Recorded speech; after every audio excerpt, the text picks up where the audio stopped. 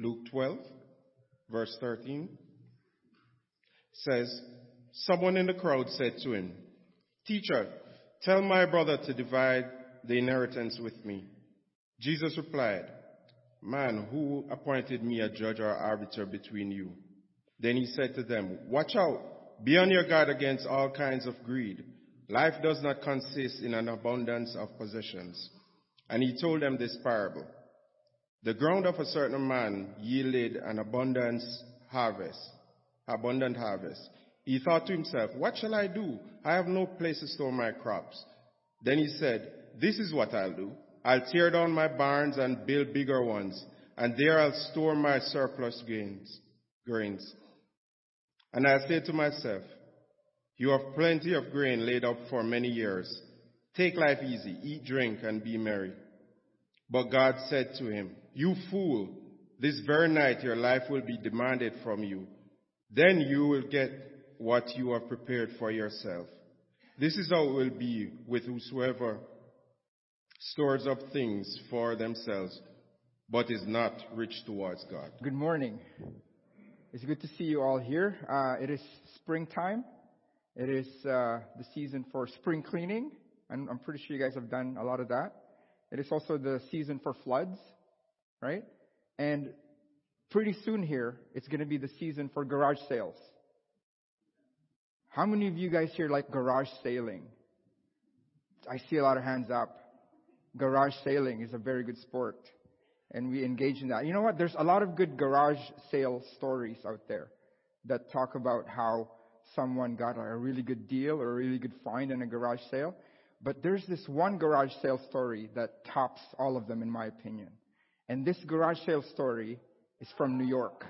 If there's a family in New York 6 years ago who went into a garage sale and they saw an item there, a bowl, that had a mark on it that said $3. So they bought this bowl.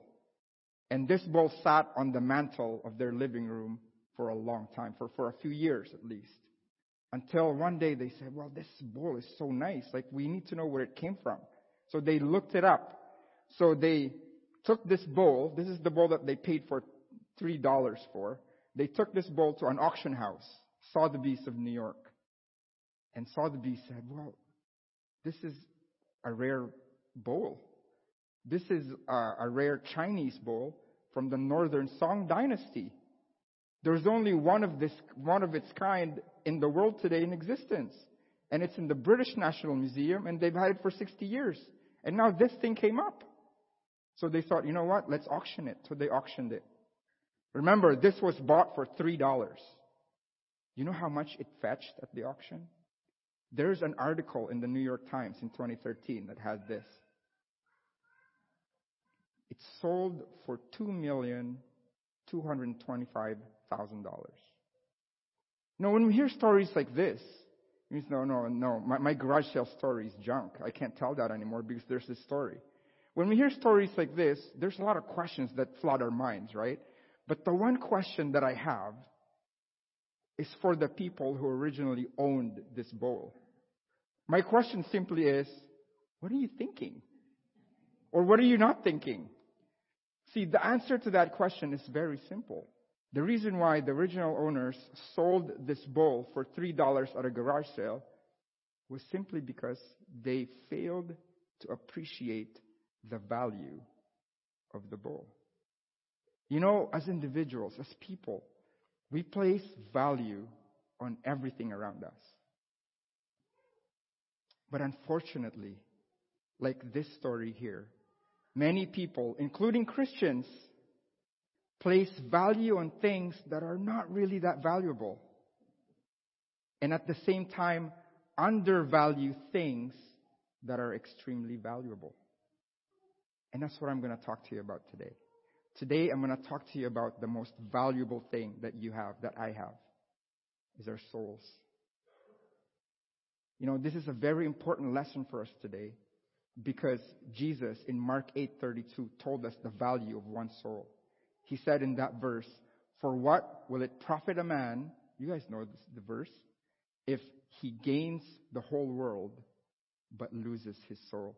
One soul is way more than all of the cars, all of the houses, all of the money, all of the riches in the whole entire world. But sometimes we fail to realize that. And we put more value on things than our own souls.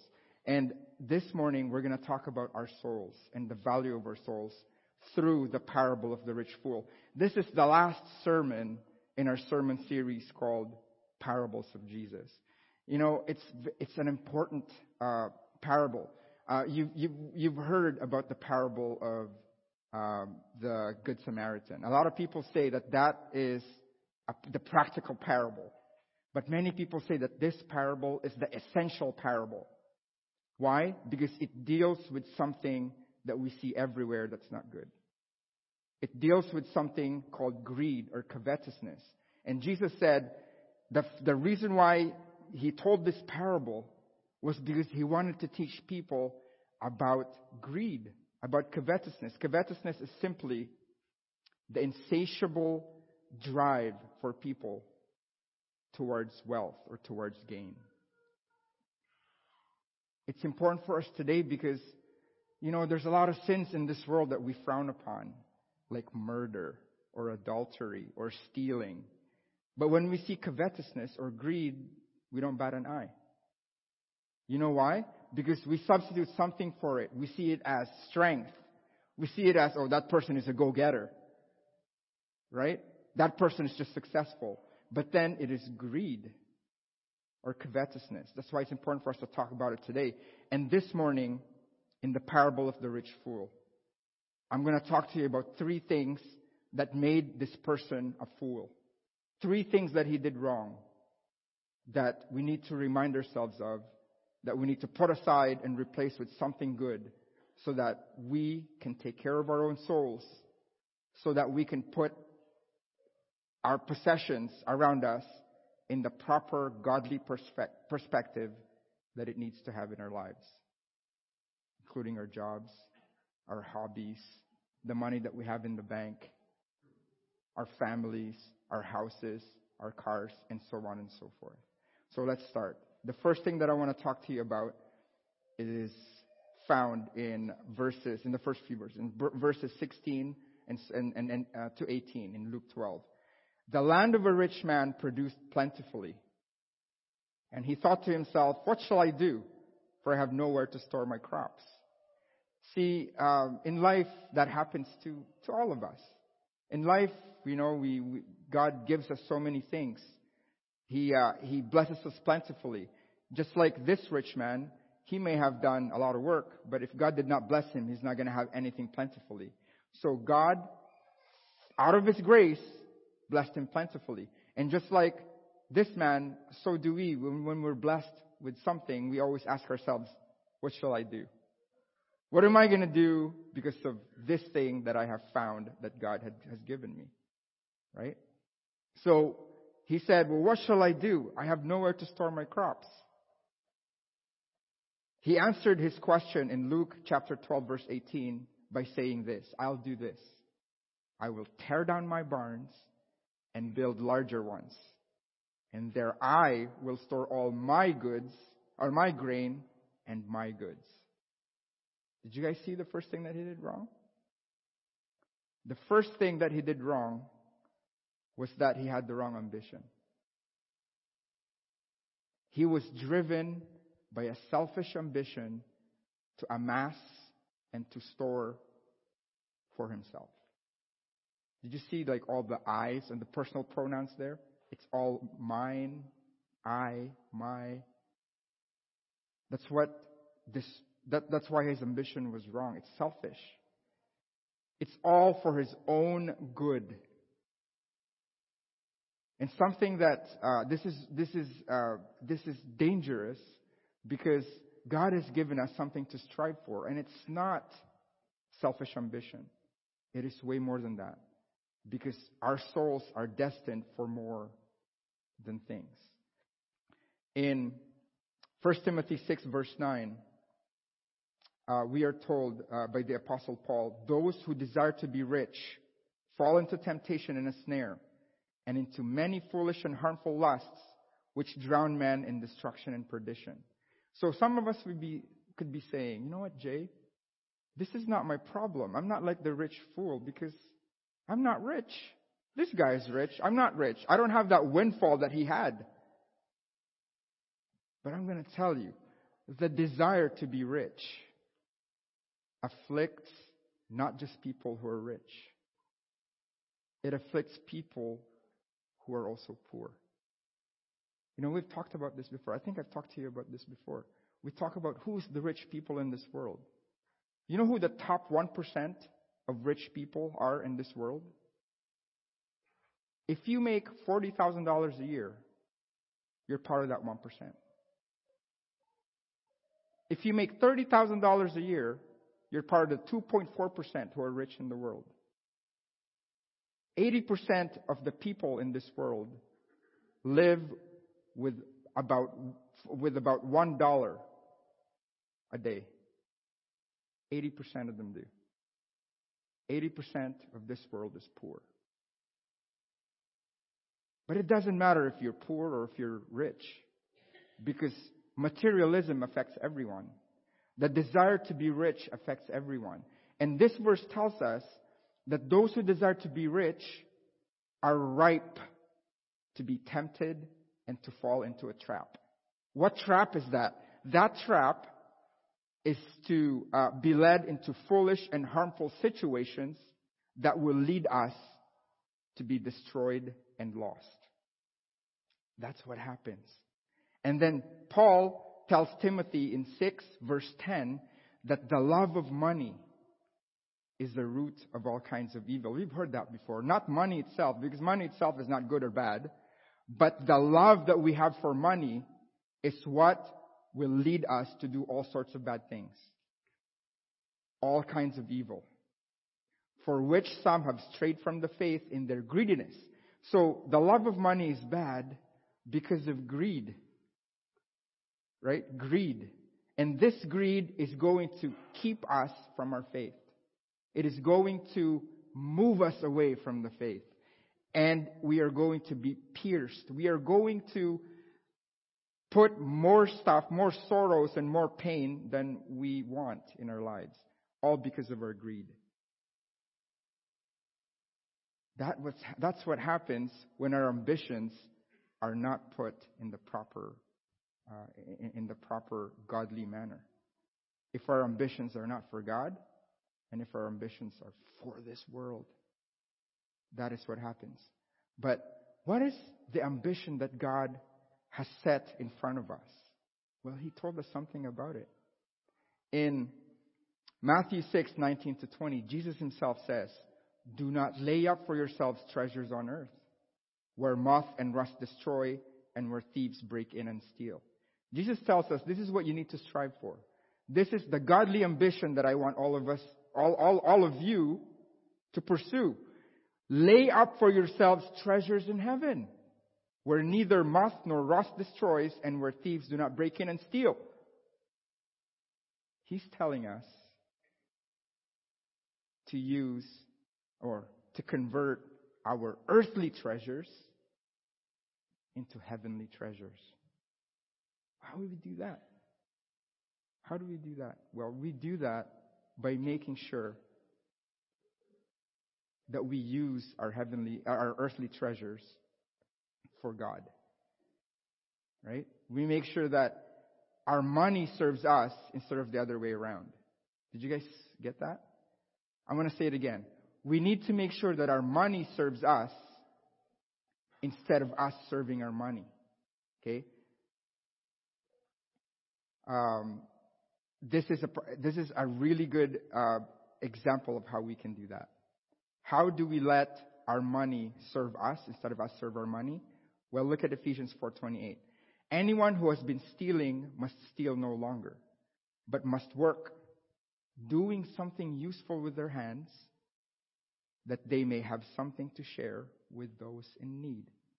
So the question arises, why do we work? Yes, we need to provide for ourselves and for our families. But that's not the be-all and end-all of work.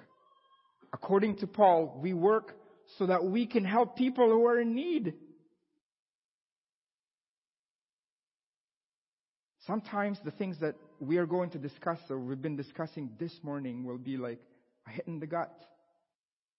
Or something that we have never heard before, because we have been so used to greed or covetousness or materialism being honored and justified in this world. But God does not want us to go that way. That's not the type of clothing that He wants us to put on. He wants us to use whatever we have to serve Him. That is the whole idea. So, for the first thing that we've seen this rich person do in our story, he has a wrong ambition. We need to change our ambition to a godly ambition that ensures that we use our earthly treasures and convert them into heavenly treasures. That's what we need to do. The second thing that I want to talk to you about is found in the next verse, in verse 19 of Luke 12. And I will say to my soul, this is the rich person talking here, the rich fool. Soul, you have ample goods laid up for many years. Relax, eat, and be merry. Do you guys see what he did next there? He has all these good things in his life. And then he told himself, soul, you have so many things that you can use from now until the end of your life. Relax, take it easy. Eat, drink, and be happy. The next thing that he did that we need to really be aware of about ourselves is that he had the wrong attitude about his stuff. He thought that his stuff was all he needed to be secure and safe in this world. Because he said to himself, soul. He didn't even think about his own body. He thought it was good for his soul. He thought that's what his soul needed to feed.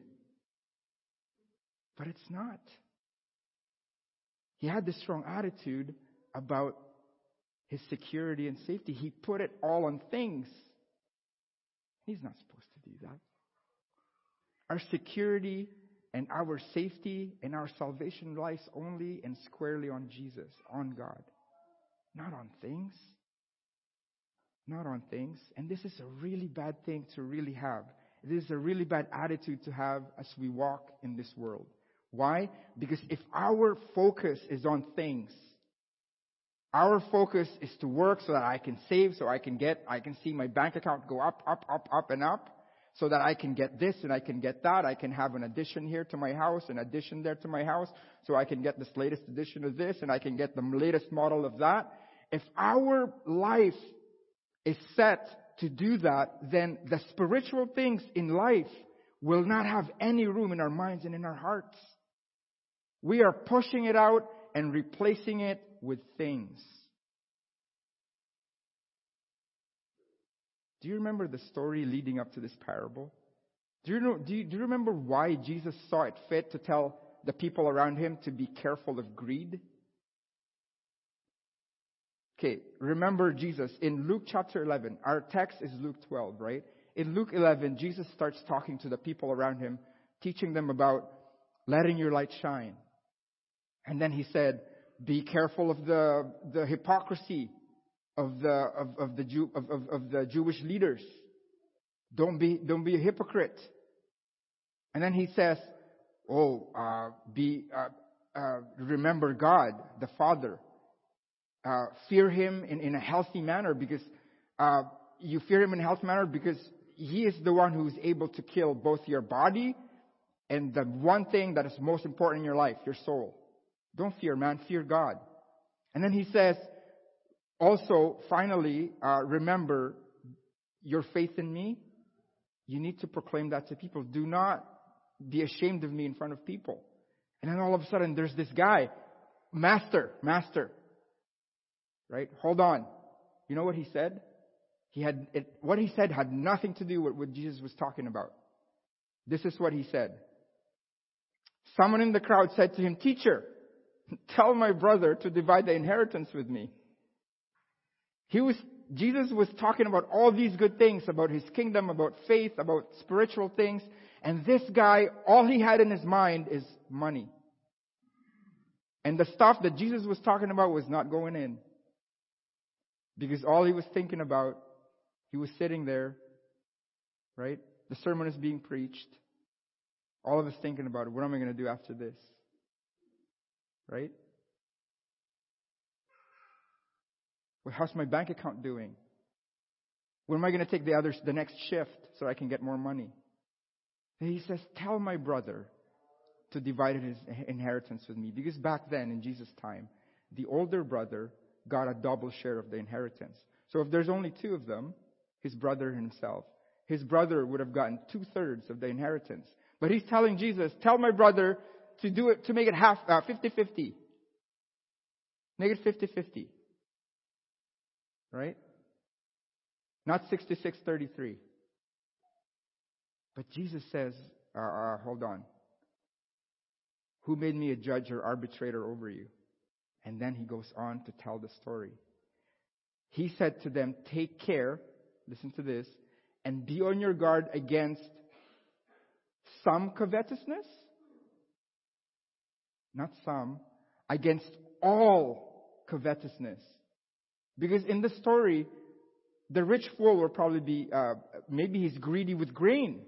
But some people would be greedy with a successful career, or a nice house, or a nice car, or a nice this and a nice that. Be on guard against all covetousness, for one's life does not consist in the abundance of his possessions. Wow. What a message to take on. What a message to take on. But listen to this.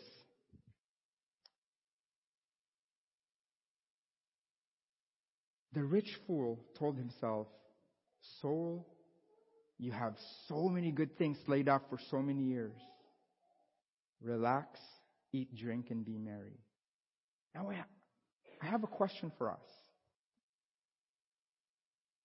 Do you think we do that? Do we think we're like that rich fool? Do we think we work hard and save up enough for a long time so that we can tell ourselves, Jay, you have so much stuff that you have already collected. Relax, drink, and be merry. Is that something we do in this society? Yeah. Unfortunately, that is what our view is on retirement. Now, don't get me wrong. Retirement is a good thing. It's a good thing. Because at some point, you're going to have to stop working, right? Your job. But the point that I'm making here is that we may retire from our jobs, but we don't retire from our being a Christian. We don't retire from Christianity. You know how many people I've known in my life who said, when I retire, I'm going to travel the world, I'm going to do this, I'm going to do that, I'm going to go back and forth from this to that, just pleasures for themselves, so that they can inherit or they can enjoy the fruits of their labor. And you know what happens right after they retire? They fall ill. They get sick. They need to see a specialist. And they can't travel because the specialist that they like is at home. So they can't go on with their plans and they're stuck here. What happens then? What do we do? So I want to encourage all of us today. Think about our retirement, but change your minds on how we view retirement. Just like the other people in the people in the world. Think about it, because there's more to life than that. Matthew 6:24, no one can serve two masters, for either he will hate the one and love the other, or he will be devoted to the one and despise the other. You cannot serve God and money. Remember I was talking to you about that earlier? There's a danger that if we don't use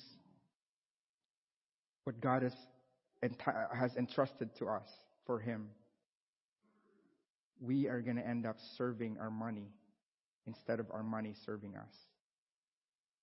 How do we do that? I'll give you a little example. And this is something that Linda and I have really struggled to do, but then learned to do in our life. Because sometimes our things, we acquire them and we become slaves to them. And what I'm going to tell you, how not to be slaves of the things that you own. Okay? So before we buy something, you know what we do? We ask a series of questions. Before we buy something, we ask a question: what's the worst thing that can happen to that thing that we're about to buy? For example, buying a new car or a car, right? That car can be stolen. That car can be totaled. That car can be scratched. And that car can be dirty, because we have kids. And then we ask ourselves a question: if the worst thing that can happen to this car happens, this is the question: can I take that? Is it going to cause me to be overly depressed? Is it going to ruin my day if this car gets scratched? And if the answer is yes, you know what we will do? We will say to ourselves, let us not buy that car. Let's buy something that's used. Maybe a beater car or a used car, and then get on with it. Because I don't want to be a slave of this car. I want this car to be slave for me, so I can use it for God. That is how we can make sure that our stuff does not rule over us. Instead, we should rule over it for the glory of God. Now, the last thing, wrong attitude. We need to change that and make it a godly attitude. The one that says, stuff is not given to me, but entrusted to me so I can serve God with it. That's the godly attitude that we need to have on things. Now, the third thing that this rich fool did is seen in what he said in Luke 12, verse 20, or what God said to him in Luke 12, verse 20. God said to him, "You fool, this very night your life will be demanded from you. Then who will get what you have prepared for yourself?" God calls him fool. If God calls us fool, do you think we would snap to it? Do you think we would go, "Oh no, I don't want to be a fool. I don't want to be called fool by God"? But you know what? But you know what? It's foolish because this man had the wrong assumption. He thought he was going to live forever. He thought because of because the way that he patted himself in this life, he thought he was going to live forever. That was the false sense of security that things have in our lives. That we think, well, I'm going to get this, I'm going to get that, and it's going to be good. But it's not. So I just want to encourage you today that Jesus says that if we do the same thing, we're also fools. So is the one who lays up treasure for himself and is not rich toward God. If we do that, we are the same as him. Right? And I just want to tell you it's good to think about the future. It's great. But I pray that when we think about the future, God is always there. Our service to God needs to always be there. But when it comes to things, it's important to think about today. And do you guys remember the model prayer? Our Father in heaven, holy be your name, your kingdom come, your will be done on earth as it is in heaven. And the line after that is so good that Jesus included it there. Because I think it's important that we remember that. He said, "Give us today our daily bread. Give us today the food that we need today." Jesus says, pray like this. Pray, "God, give us 20 years from now the food that I'm going to eat 20 years from now." No, he didn't say that. Give us today our daily bread. We need to really understand our need to rely on God. And again, when we think about our future, remember that. Because there is a balance that we need to keep. And we need to remember that in all this, that our service to God is primary. We don't need wrong assumptions. You know what we need? We need proper understanding. We need the proper understanding of what God wants us to do in our life today. But that is the lesson today. It has to do with our souls. A lot of times we undervalue our souls because we focus so much on things. But God understands the value of your soul. You know what? I thought about doing this, but I'm going to do it now. You've probably seen this before, but I'm going to do it now. What if I have a piece of paper here in my hand? What if I offered you this piece of paper? Would you guys take it from me?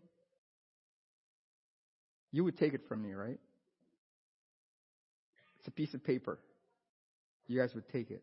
What if I folded it like this and like that, like this? I gave it to you. Would you guys still take it? Even though I've already folded it? You guys would still take it? Weird. Okay. What if I did this?